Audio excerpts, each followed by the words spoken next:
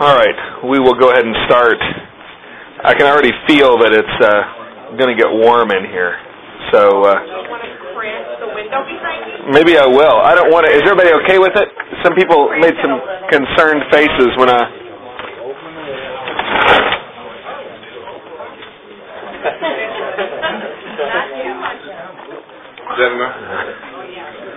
Is that good? All right. I feel like I'm right back home with my wife. This is that's great. All right.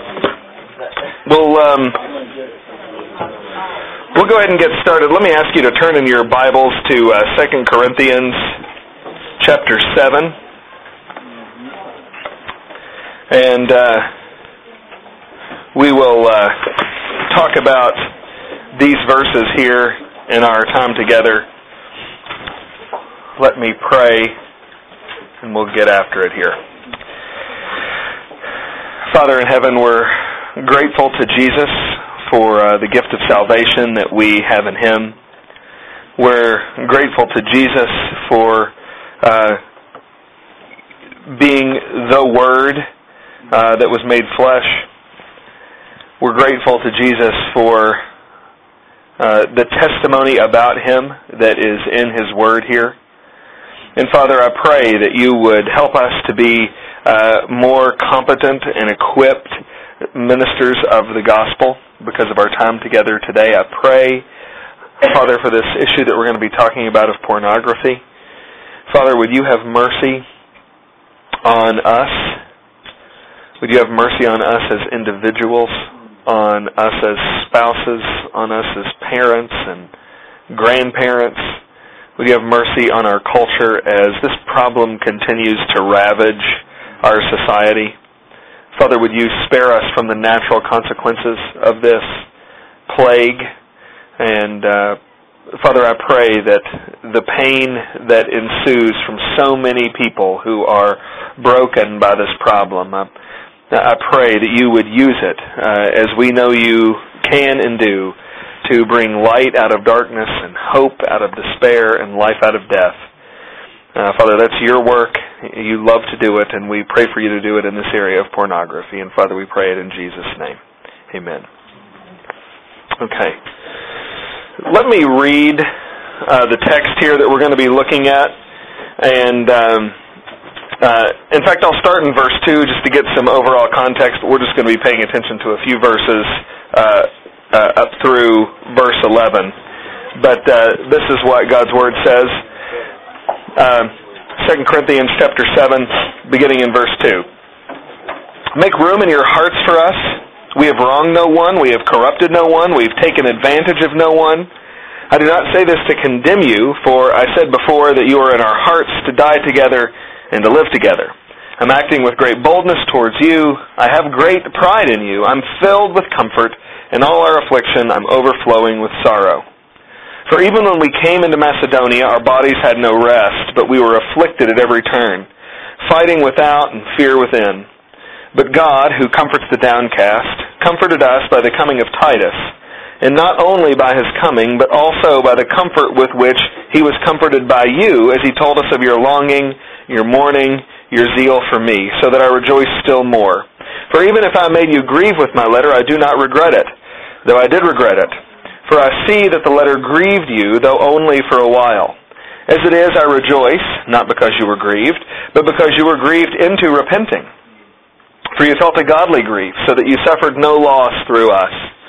For godly grief produces a repentance that leads to salvation without regret, whereas worldly grief produces death. For see what earnestness this godly grief has produced in you, but also what eagerness to clear yourselves, what indignation, what fear, what longing, what zeal, what punishment. At every point, you've proved yourselves innocent in the matter. So this is a passage that requires some information about the Apostle Paul's complicated relationship with the Corinthians to understand how it's working. Because Paul has said some really hard things to the Corinthians in his letters. those hard things have been required to be said because of the Corinthians' sinfulness. And between when Paul said those hard things and now that he writes this, he is trying to say some things to sort of bring the relationship full circle. And he essentially says, in the passage that we just read, when I wrote you what I wrote you, I made you sad, and I'm glad about that. That's essentially what he says, which is kind of a weird thing to say. I mean, we don't think of, when we think of like being in a relationship of love with someone, we don't typically think of saying, you're sad because of something I said, and I'm glad about that. But that's what the Apostle Paul says here. He says, I'm glad I made you sad, but it's a little more complicated than that. He's like, I'm glad you were sad because you got sad and you repented and you changed. So this isn't that he said a harsh, thoughtless, unkind, ungodly remark. He engaged in a rebuke that made them sad, that led to repentance. And so this is a really crucial passage in the New Testament that talks about the importance of sorrow in repentance. And the passage doesn't mention pornography. It actually doesn't mention any particular sin that they committed. But the passage, in not mentioning any of those particularities, invites us to apply the implications of it to all the areas of our lives that are sinful where we might need to be broken and so pursue repentance. And so what I want to do is just take this and apply it to the problem of pornography. I'm saying in your notes there that I really think that the greatest moral threat that the church is facing is the threat of pornography. Amen. There's other moral threats, for Pete's sake. I mean, you know what many of them are. I mean, we all know about the very discouraging statistics about divorce in this country. Adultery is as common as it's ever been. The news is filled up with all sorts of information these days about homosexual marriage. And in fact, I think it's probably fair to say that at least in the last couple of months, most of the Christian attention on moral sins have been sort of focused on the issue of homosexual marriage. And I think all those things are important. And I'm not trying to diss any of those issues, but I think, in spite of how serious those problems are, I think that the greatest moral threat is the problem of pornography. And the reason I think that is because pornography happens in the darkness with nobody apparently knowing. So, in the old days, if you wanted to commit adultery, you had to ask someone to do it with you. You had to get up the courage to walk up there and look them in the eye and say something. And even if by the time you brought up the idea of adultery, if it was pretty much guaranteed that that's where this was headed, you still had to worry about other people finding out. You got 2 lives and 2 tracks to cover and all this kind of thing. And it's just easy to find out. Then, pornography went sort of mainstream in the middle of the last century, but it wasn't available digitally because nobody knew what digital was in the 1960s. And so you still had to walk into some sort of store and look at someone across the counter and ask for that magazine on the other side of the counter, and they had to give it to you while making judgments you assumed that you were a sketchy pervert and they were creeped out by you. Well, with the advent of internet pornography, all of that has gone away. Sociologist Al Cooper called the internet the crack cocaine of pornography because it makes it available, anonymous, and affordable. It's right there. Nobody has to know, and it's cheap. Most of the time it's so cheap it doesn't cost anything. And so it is the crack cocaine, again, as he said, of porn. It's the superhighway. And we're in a mess because of it. I mean, we are. I think the greatest threat to the moral framework of the church is not gay people getting married in California. I don't want them to do that, but I'm not surprised that they're doing that. I mean, are you? I mean, do we expect unbelievers to act like believers? Well, I hope we don't think that unsaved people are supposed to act like saved people. We're supposed to go, yeah, this is a broken world, and they need Jesus, so let's spread the gospel. The greatest threat to the moral framework of the church is a pastor who preaches against homosexuality and then goes to his home office and looks at pornography for an hour or 4. And that's really the situation that we're dealing with. I mean, depending on the statistics that you look at, anywhere from 50 to 75% of pastors are saying, I got a problem with this. At least it's a temptation and a struggle.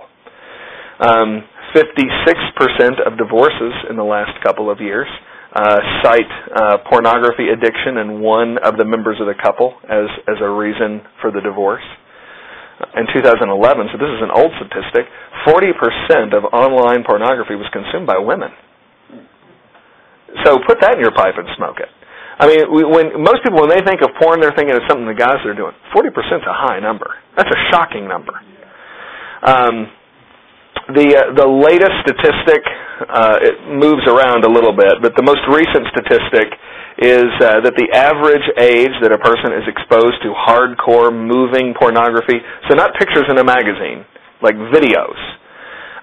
Videos of people having sex, the average exposure for a person today is 12. Average. So a lot of people saw it a lot before that. I heard that statistic a couple years ago, or a couple of weeks ago,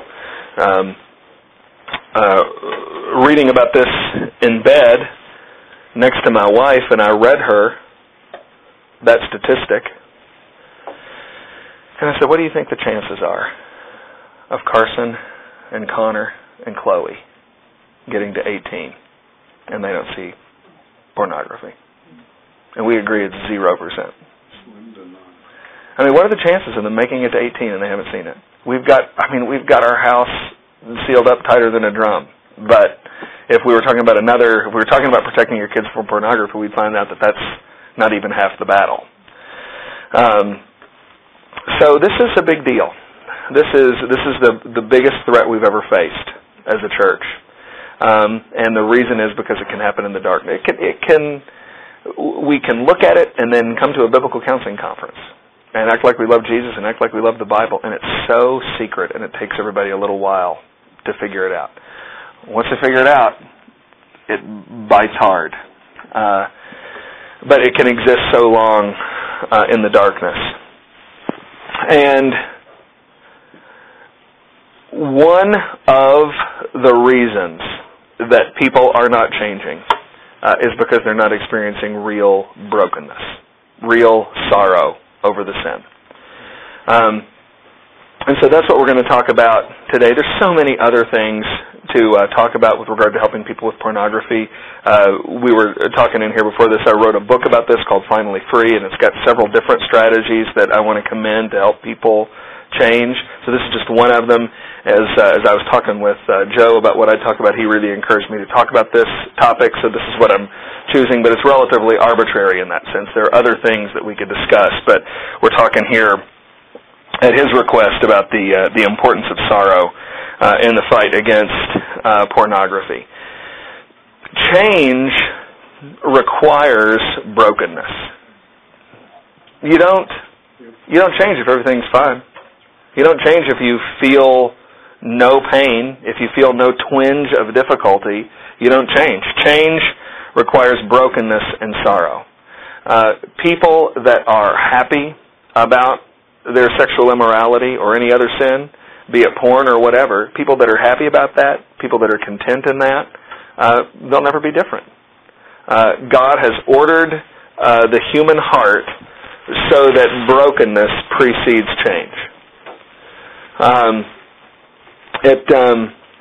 Brokenness and sorrow are required for change.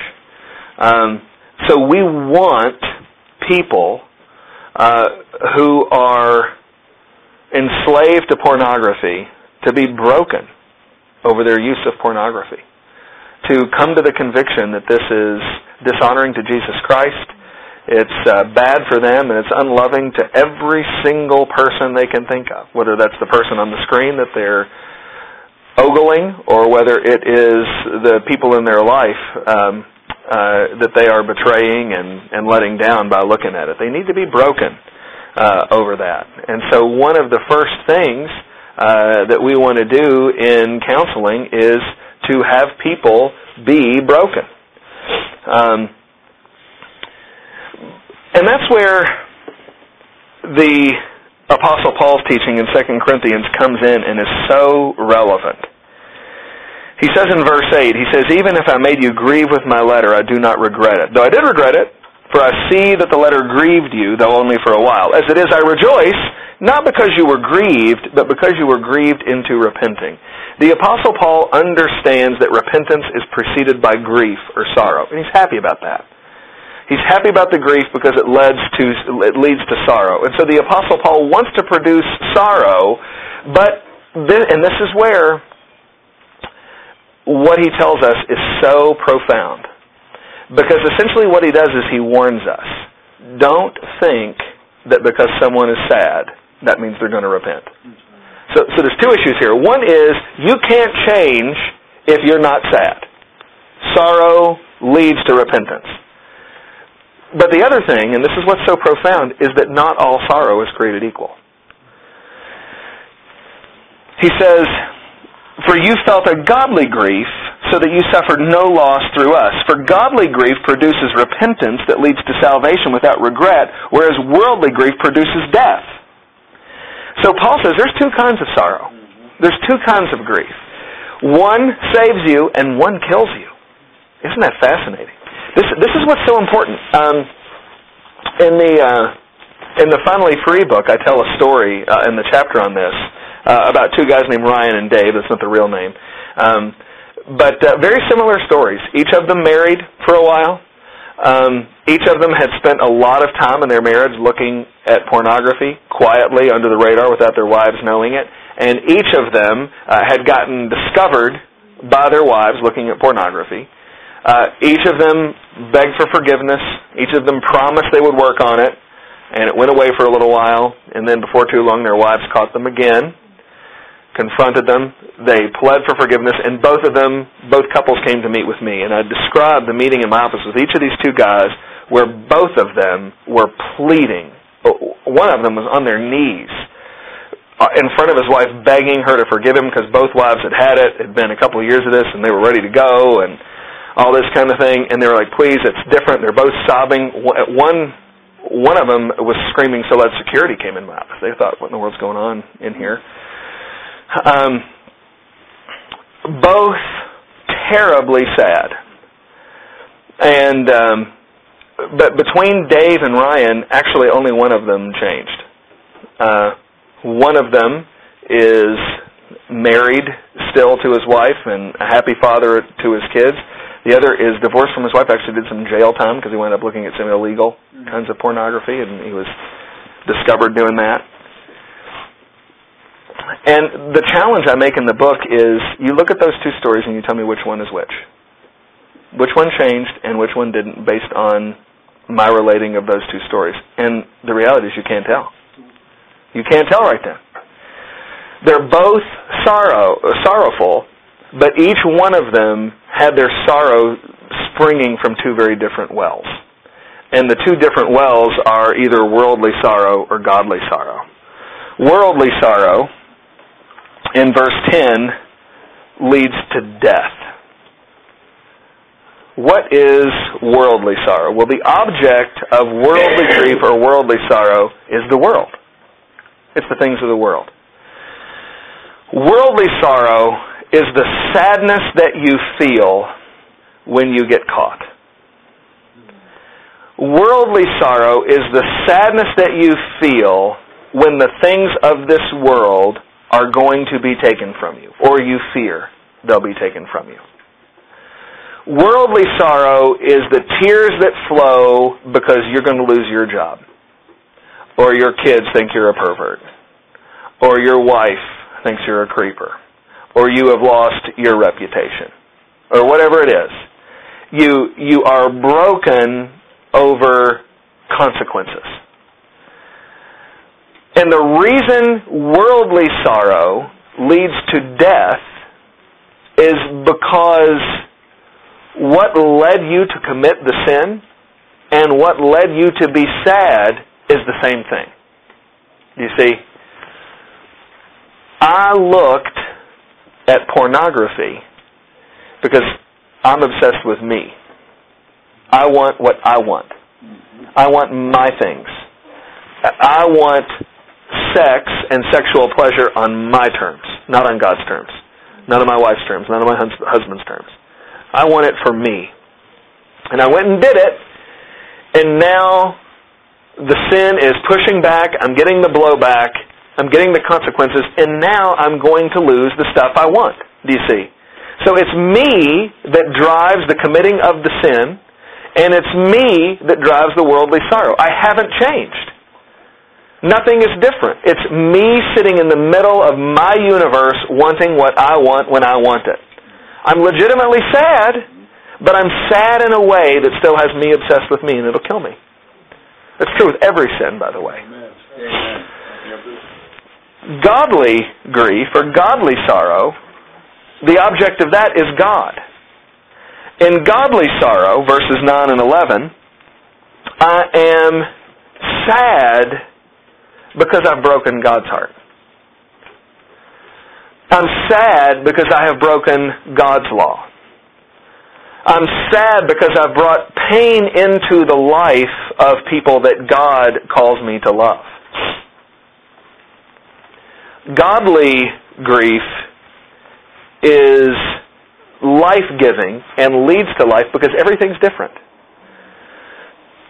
When you pursue your sin, you're thinking about you. But when God gives us the gift of godly grief, now I have repented and I've turned from myself towards God, and I'm broken over Him. That's why it leads to life. Because it represents a change in heart and attitude away from yourself and towards Jesus.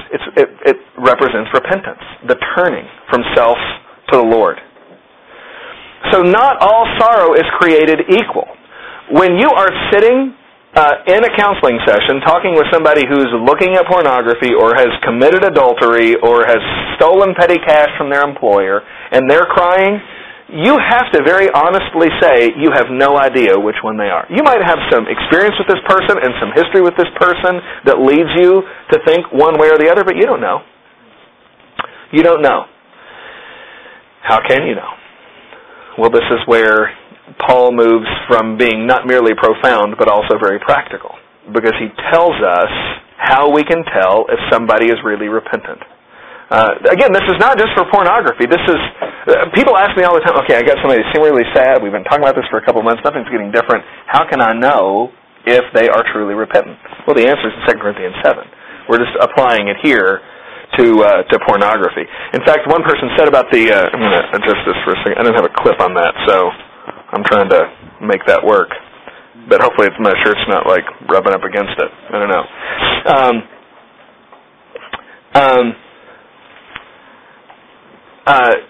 Somebody said after they read my book on pornography, they said, it seems like you just took like the basic biblical principles of change and applied them to pornography. And I was like, that's it. That's all I did. It's the dirty little secret. There's nothing special in there. It's just biblical principles of change applied to the specific problem of pornography.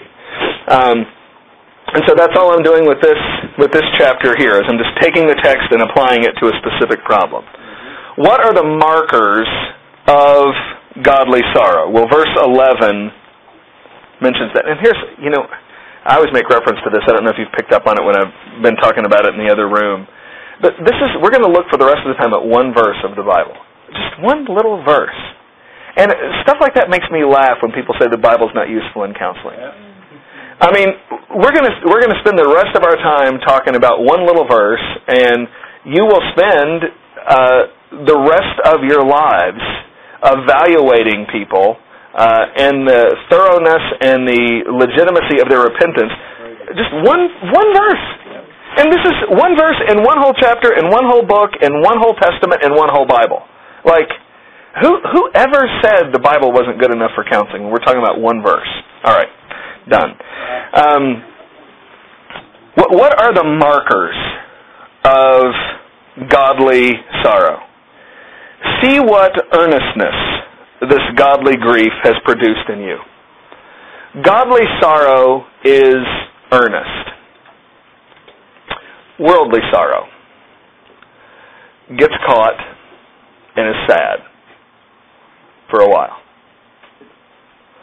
Worldly sorrow is resolved to change for a while. Worldly sorrow really wants to be devoted to seeing the course and defeating this issue for a while. But after a while, worldly sorrow figures out something really sinister. And what that sinister thing is that it figures out is, you know what, I'm not gonna lose this thing. My wife isn't going to leave. My wife did leave, but I'm making do without her. There's somebody else. My kids think I'm a little creepy, but they got over it. As soon as the consequences start to recede, worldly sorrow goes away because it wasn't earnest, because it was just about you. So as soon as the consequences are gone, worldly sorrow is gone, and everything's fine, but the sin is still there. Godly sorrow is earnest because God is always there, and God's standards remain, and because true repentance has begun to happen, godly sorrow is diligent weeks, months, and years after worldly sorrow left the scene. It is devoted in public and in private to seeing this sin be defeated. It is devoted in the short term and the long term to overcoming the effects of this sin. It is earnest. So, what's the first marker of godly sorrow or of true repentance? Somebody who's sticking with it. If I'm having to chase you all over the place, leaving voicemails that never get returned, texts that never get returned, if I'm driving by your house to try to find you, you're not being earnest. And we have a problem here. Another marker is eagerness to clear yourselves. Still in verse 11, see what earnestness this godly grief has produced in you, but also what eagerness to clear yourselves. Now, some people misunderstand this. They think that what Paul is talking about sometimes is that you're eager to clear yourself in the way we talk about it like in a 21st century courtroom. I want to clear myself of the charges like I'm innocent. But that's not what the Apostle Paul is talking about, because he's talking about people who repented. So the people are guilty. So he doesn't mean clear yourself like you didn't do it. He means clear yourself from the entanglement of the sin that clings so closely, in the Hebrews 12 sense of the term. I want to get clear of the temptation of the sin.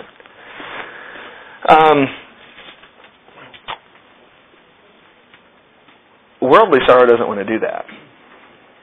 Worldly sorrow wants to put on whatever kind of show it's got to put on to make everybody think I'm getting clear of the sin. But it's always working in private to find some way to nurture it, because it's about you. So how can I keep my reputation and keep my porn? But when you have godly sorrow, you're eager to clear yourself, and you say, how can I honor the Lord? What do I do to get out of this thing? And there's all kinds of things that we could say by way of practicality to help clear yourself of the sin of pornography. But in this context, I always say two things that are the starting points for clearing yourself of pornography.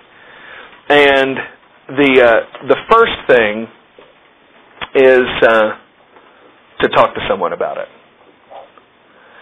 So many people, because they're dealing with worldly sorrow and not with godly sorrow, so many people want to try to find a way to end this thing without telling anybody.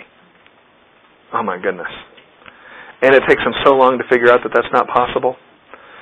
So many hours and days and weeks and months and years wasted trying to do it in a way that God has not prescribed. So much time spent trying to solve the problem of sin in the darkness when the Bible says it takes the light to do that. No. You have to expose the darkness to the light. This is the hardest thing for people to do. This is the thing that everybody from 15 to 55, they sit there and say, I can't tell. I can't tell.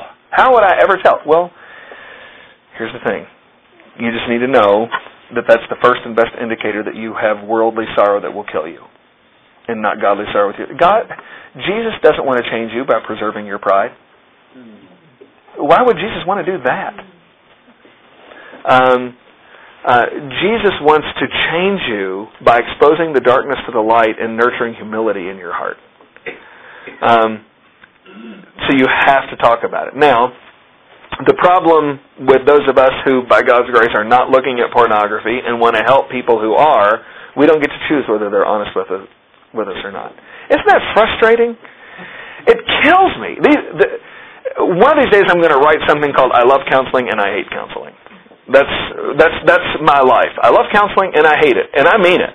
I love counseling and I hate it. And there's all kinds of things that make me hate counseling. Now, I'm leading an organization called the Association of Certified Biblical Counselors, so I better explain myself.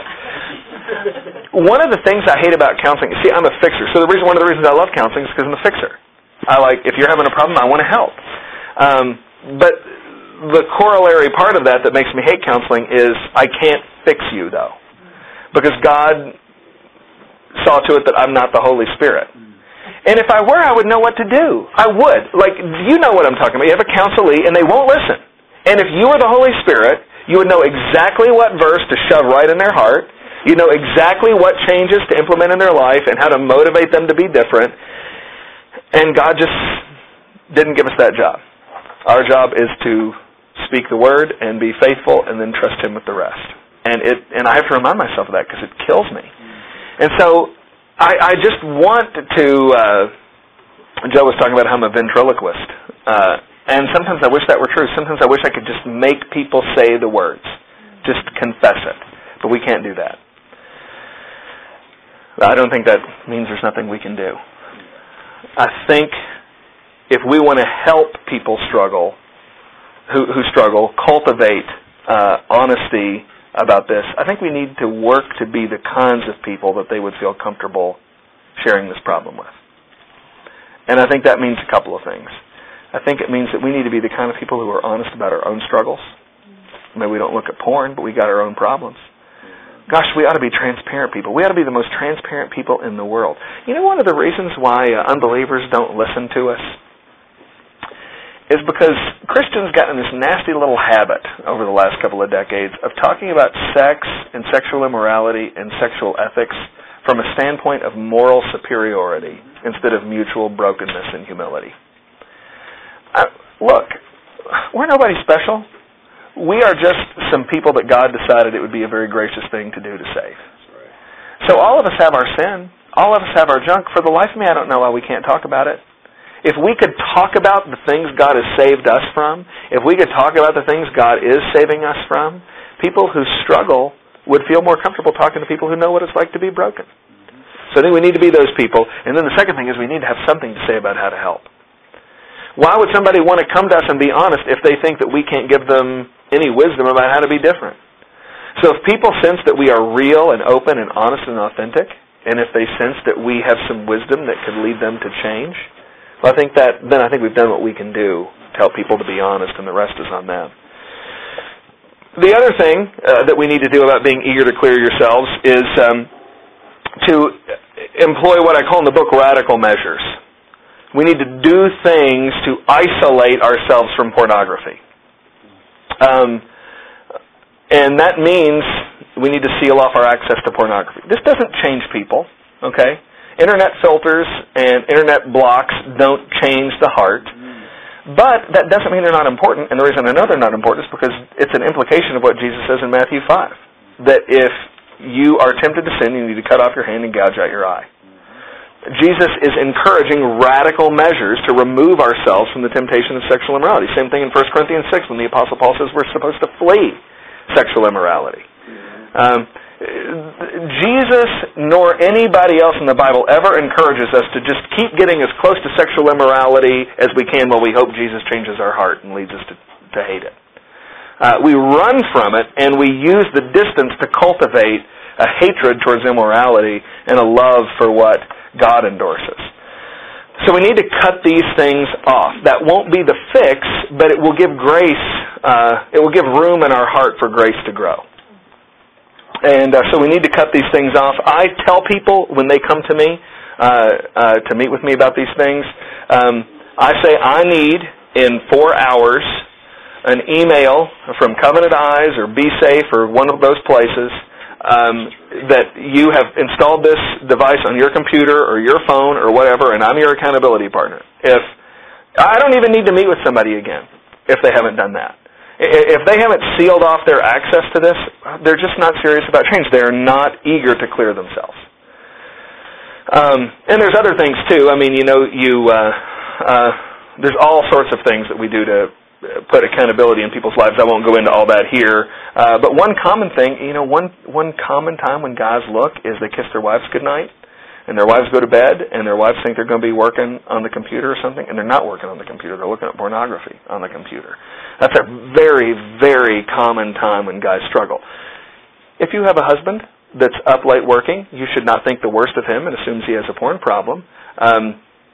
But that is a common time when guys struggle. And if that's the time when guys struggle, I say, hey, you need to have a bedtime ritual with your wife. And that means when your wife goes to bed, you just go to bed. And your wife is not free for the foreseeable future to not be suspicious of you if you're out of the bed in the middle of the night. So there's all kinds of things that we need to do to clear ourselves. But the first two things are be open and honest and pursue accountability. So the markers of godly sorrow in verse 11, see what earnestness this godly grief has produced in you, but also what eagerness to clear yourselves. What indignation or hatred. Worldly sorrow produces a kind of indignation, a kind of hatred, so you have to be careful here. The hatred of worldly sorrow is the hatred of the consequences. I got caught. Why are you on me all the time? Why do you always want to see my internet history? Why do you always want to see what I've been looking at on my phone? It hates the consequence. Why am I sleeping on the couch? Well, you're supposed to be on the couch for a little while. I mean, if you've been nurturing this kind of sexual immorality, the couch might be a good place for you for a little bit. But when they get annoyed and when they express hatred, it's always hatred over the consequences. So worldly sorrow has hatred too. We have to be careful here. The indignation of godly sorrow is hatred over the sin. Hatred over this thing that separates me from God. Hatred over this thing that would separate me from my wife or my parents or my husband or my kids or my employees. Hatred over the sin. When we are aware of quiet love that remains for pornography, and we just wish we didn't have all this hassle so we could look at it, we have more work to do in the area of repentance, because that's an indicator of worldly sorrow. What fear? What indignation? What fear? Worldly sorrow produces a kind of fear too, so we have to be careful. The fear of worldly sorrow is the fear that I'm going to get caught. Because remember, worldly sorrow wasn't ever really broken over the sin. It was broken over the consequences. It wasn't earnest, and it didn't try to clear itself. It just tried to keep putting up a show. Worldly sorrow is busy to put on a production, not change.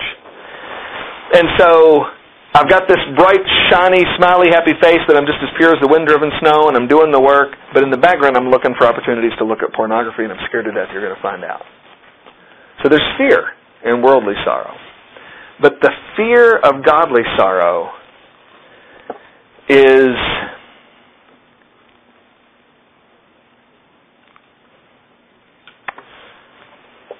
did you guys see Frozen? Yeah? Okay. The Walt Disney movie that took the world by storm.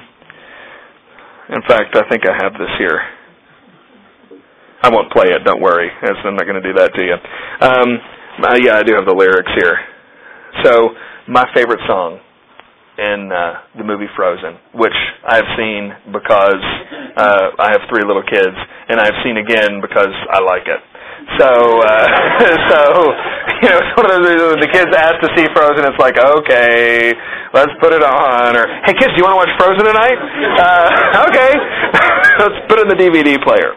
But, so there's this little snowman, this little magical snowman called Olaf. Anybody? Okay. He has a song called In Summer. Totally love this song.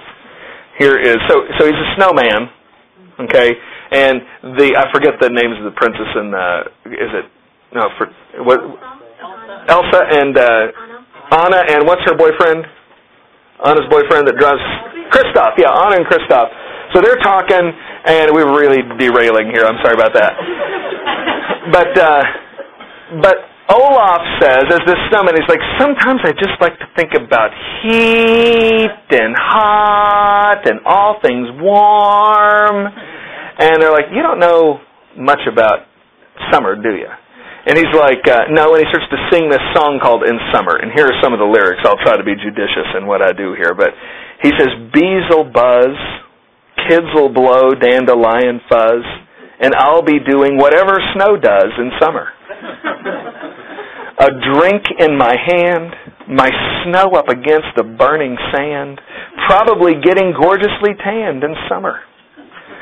I finally see a summer breeze blow away a winter storm and find out what happens to solid water when it gets warm. And I can't wait to see what my buddies all think of me. Just imagine how much cooler I'd be in summer. And then he says, the hot and the cold are both so intense. Put them together, it just makes sense. Winter's a great time to stay in and cuddle, but put me in summer and I'll be a happy snowman. You thought it was puddle. And then here's the end. When life gets rough, I like to hold on to my dreams, relaxing in the summer sun, just letting off steam. Oh, the sky will be blue, and you guys will be there too, when I finally do what frozen things do in summer. So, poor Olaf doesn't have a clue that what he wants will kill him. Right? So this is, I think of 2 Corinthians 7 when I hear that song. Olaf has this wonderful idea of summer, and the thing he wants and the thing he's prizing is the thing that will kill him. He's talking about a drink in his hand. He'd be the drink in somebody's hand. Okay? And he doesn't get it. And this is the fear of godly sorrow. It's fear mingled with mercy. It's fear that looks back. Look, I've seen pornography. I've looked at it. I had a creepy uncle that gave me a video cassette. If you remember what a video cassette is. Had a creepy uncle that gave me a video cassette when I was 8. Because he thought it'd be a real kick in the pants to give his twin nephews a pornographic video. And 8, I saw this. And I'm so thankful to the Lord there was no internet. I didn't have the internet until I got to college. And I'm talking to guys now who are 20, and they don't remember not having access to internet pornography. So I just had very limited access, or I'd be in a completely different situation, I feel certain. But I look back, even as an 8-year-old boy, at the longing I felt for that. And I tremble. I'm telling you, I tremble at it. And I tremble at the Lord's mercy that He would spare me from that. It's a fear mingled with mercy that the Lord could have snuffed you out like that. But He was gracious to you. What earnestness, what eagerness to clear yourselves, what indignation, what fear, longing and zeal. I'm going to put those together because I think Paul does. In verse 7, he says, not only by His coming, but also by the comfort with which He was comforted by you, as He told us of your longing, your mourning, your zeal for me, so that I rejoice still more. So, in this context, Paul is using the language of longing and zeal in the category of relationship. In the category of wanting to be restored. The longing and the zeal here in the context of 2 Corinthians 7 is, I want to do whatever I've got to do to be restored in the relationships that I've broken. When you or the people you're helping look at pornography, it hurts people. People don't think about this. It hurts the people that are on the screen that they're looking at. You're not supposed to treat people that way. You're not supposed to delight in their acts of fornication. Do you know that this is just in the category of the horrible cultural fallout of pornography? These people in the pornographic industry, I mean, I hate porn. To be honest with you, I don't hate them. My heart breaks for these people. You have no idea how messed they up. The murder rate in the porn industry is the highest of almost any other industry. The suicide rate is higher than almost any other industry. There's all sorts. I mean, I've done a lot of research on this. 100% of performers in the pornographic industry have or have had an STD. 100%. 90% of women in the porn industry are addicted to illegal drugs. In fact, there's some sociologists that have looked into this. Why in the world are so many women drug addicted in the porn industry? And one of those guys did an interview with one lady who, when she did the interview, I don't know what she's up to now, but when she did the interview a couple years ago, she was an active actress in the porn industry. And I'm telling you, I don't have the heart to give you an unedited rendition of what she said, but here's the general gist. She said the reason we do drugs is because we can't stand what's happening to us. She said your body gets torn to shreds. These guys are punching you in the face. You're throwing up between takes because what they're asking you to do is so revolting. And she said you get high because there's no other way to deal with it. And I'm going, you know what? She's a sinful woman and she needs Jesus. But do you know who I'm more upset with? I'm more upset with a Christian teenager who feels no responsibility to share the gospel with that woman, but thinks that she is there for his sexual consumption. God help us. So, the longing and the zeal here is I want to be restored in the relationships that have been broken. Which means when you're counseling somebody who's annoyed when their wife has questions or when their parents have questions, they're not demonstrating longing and zeal for restored relationship. What would demonstrate longing and zeal is my life's an open book. In fact, I tell guys who have been found, just because I don't counsel women in an ongoing way who struggle with pornography, so I'm counseling men, that's my experience. I'm saying, if you've been found looking at pornography, if you have been unfaithful with another person, trust is possible to be restored, but you need to look at this season as a time of rebuilding trust. And that means your life is an open book. And if your wife has questions about why you were late, you are happy to answer them. If your wife wants to look at your cell phone records, you are happy to show it to her. If your parents want to see your internet history, you are thrilled to show it to them. Because anything less is worldly sorrow, and you'll die. And I don't want you to die. So you are an open book, and you're an open book until further notice. The person who's got a chip on their shoulder that somebody's asking them questions is big trouble. It's big trouble. Final manifestation. What punishment? This sounds kind of weird sometimes. What punishment? I was doing counseling with a guy. He came to me after he got arrested. He'd been looking at child pornography, and he was part of a sting that had been put together. And I knew him from another ministry setting, and that's how we got connected.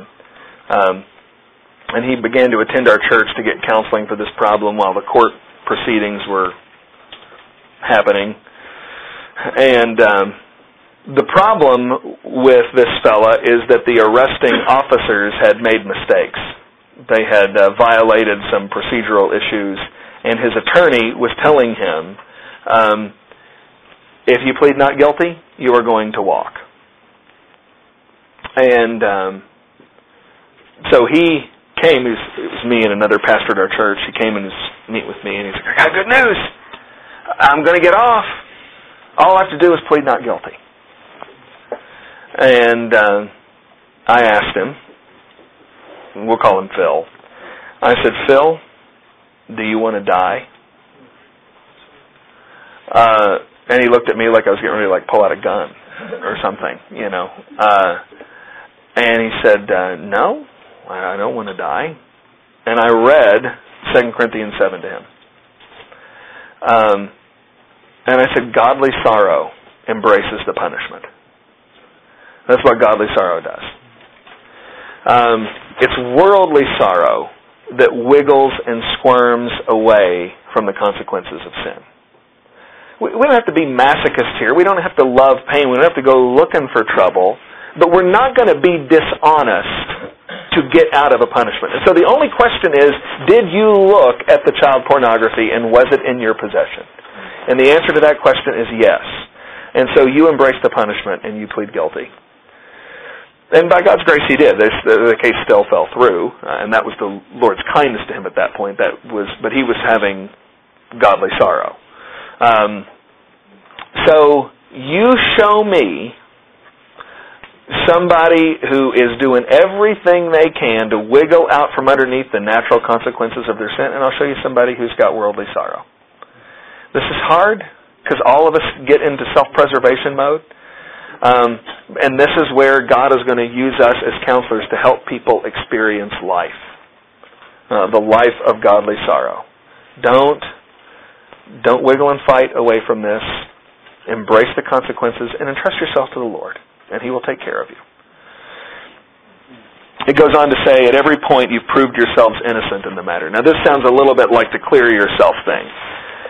Well, I thought they were guilty of sin. So how do they prove themselves innocent in the matter? Well, they proved themselves innocent of worldly sorrow. They were guilty of the sin, but when they manifested earnestness, eagerness to clear yourselves, indignation, fear, longing, and zeal and punishment, at every one of those points they showed this is not worldly sorrow. This is godly sorrow. And so what that means is these are all of a piece at every point. You don't get to pick two and throw off the others. These are all of a piece. And we're evaluating all people that we're counseling in their repentance based on these categories.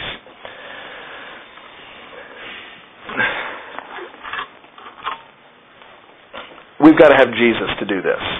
Biblical counselors are not the people who have some abstract ethical norm and we're trying to get to it on our own steam. I loved what Tim just said over there. If Jesus doesn't show up in your counseling, you're not a biblical counselor. And so, the way we need to fold Jesus into this understanding is, you're going to have, with regard to this text and with regard to pornography, with the problem of pornography, you're going to have two problems. One problem is people aren't sad at all. Or the other problem is people are sad in the wrong way. Namely, they've got worldly sorrow. And what we want is people to be sad, and to be sad in the right way, possessing godly sorrow. And how do you get that? Well, the only way to get that is Jesus Christ and His grace. If this is a good thing, then we need Jesus to give it. And so we are praying to Jesus for our own hearts. God, help us in our own hearts to possess godly sorrow when we sin. And we are praying for those that we counsel, that God would give them godly sorrow by the grace of His Son Jesus. And we are appealing to our counselees to have these things not based on their own moral effort. We're not trying to get them to screw up the ability to have godly sorrow. We're saying, you know what you need to do? Is you need to pray with me and ask the Lord that He would forgive you of your hard and impenitent heart. And you need to ask for grace to have sorrow that is characterized by these 7 manifestations. And if you pray that prayer in faith, Jesus will give it to you. You know that? That's not pie in the sky. Jesus will give it to you. If you draw near to Jesus in faith, He would never, ever, ever not give you a biblical request. And so Jesus would love to draw near to those we counsel and give Him this when they pray to Him in faith. Let me pray and we'll be done. Father in heaven, I want to ask that You would make us to be a people that are characterized by godly sorrow in every area of our life. But Father, particularly as we think about this issue of godly sorrow and pornography, first of all, Father, I pray, as I prayed before, that You protect our culture, that You protect our families. I think of Carson and Chloe and Connor, and I know they've got bullseyes on their forehead. And I pray that You protect them, and I know they represent the many other kids that are in families of people in this room. And so, Father, would You watch over us and would You watch over Your church? Father, would You do it by causing us to be people who are broken over sin? And Father, would You do it for the sake of our Christ, in whose name we pray. Amen.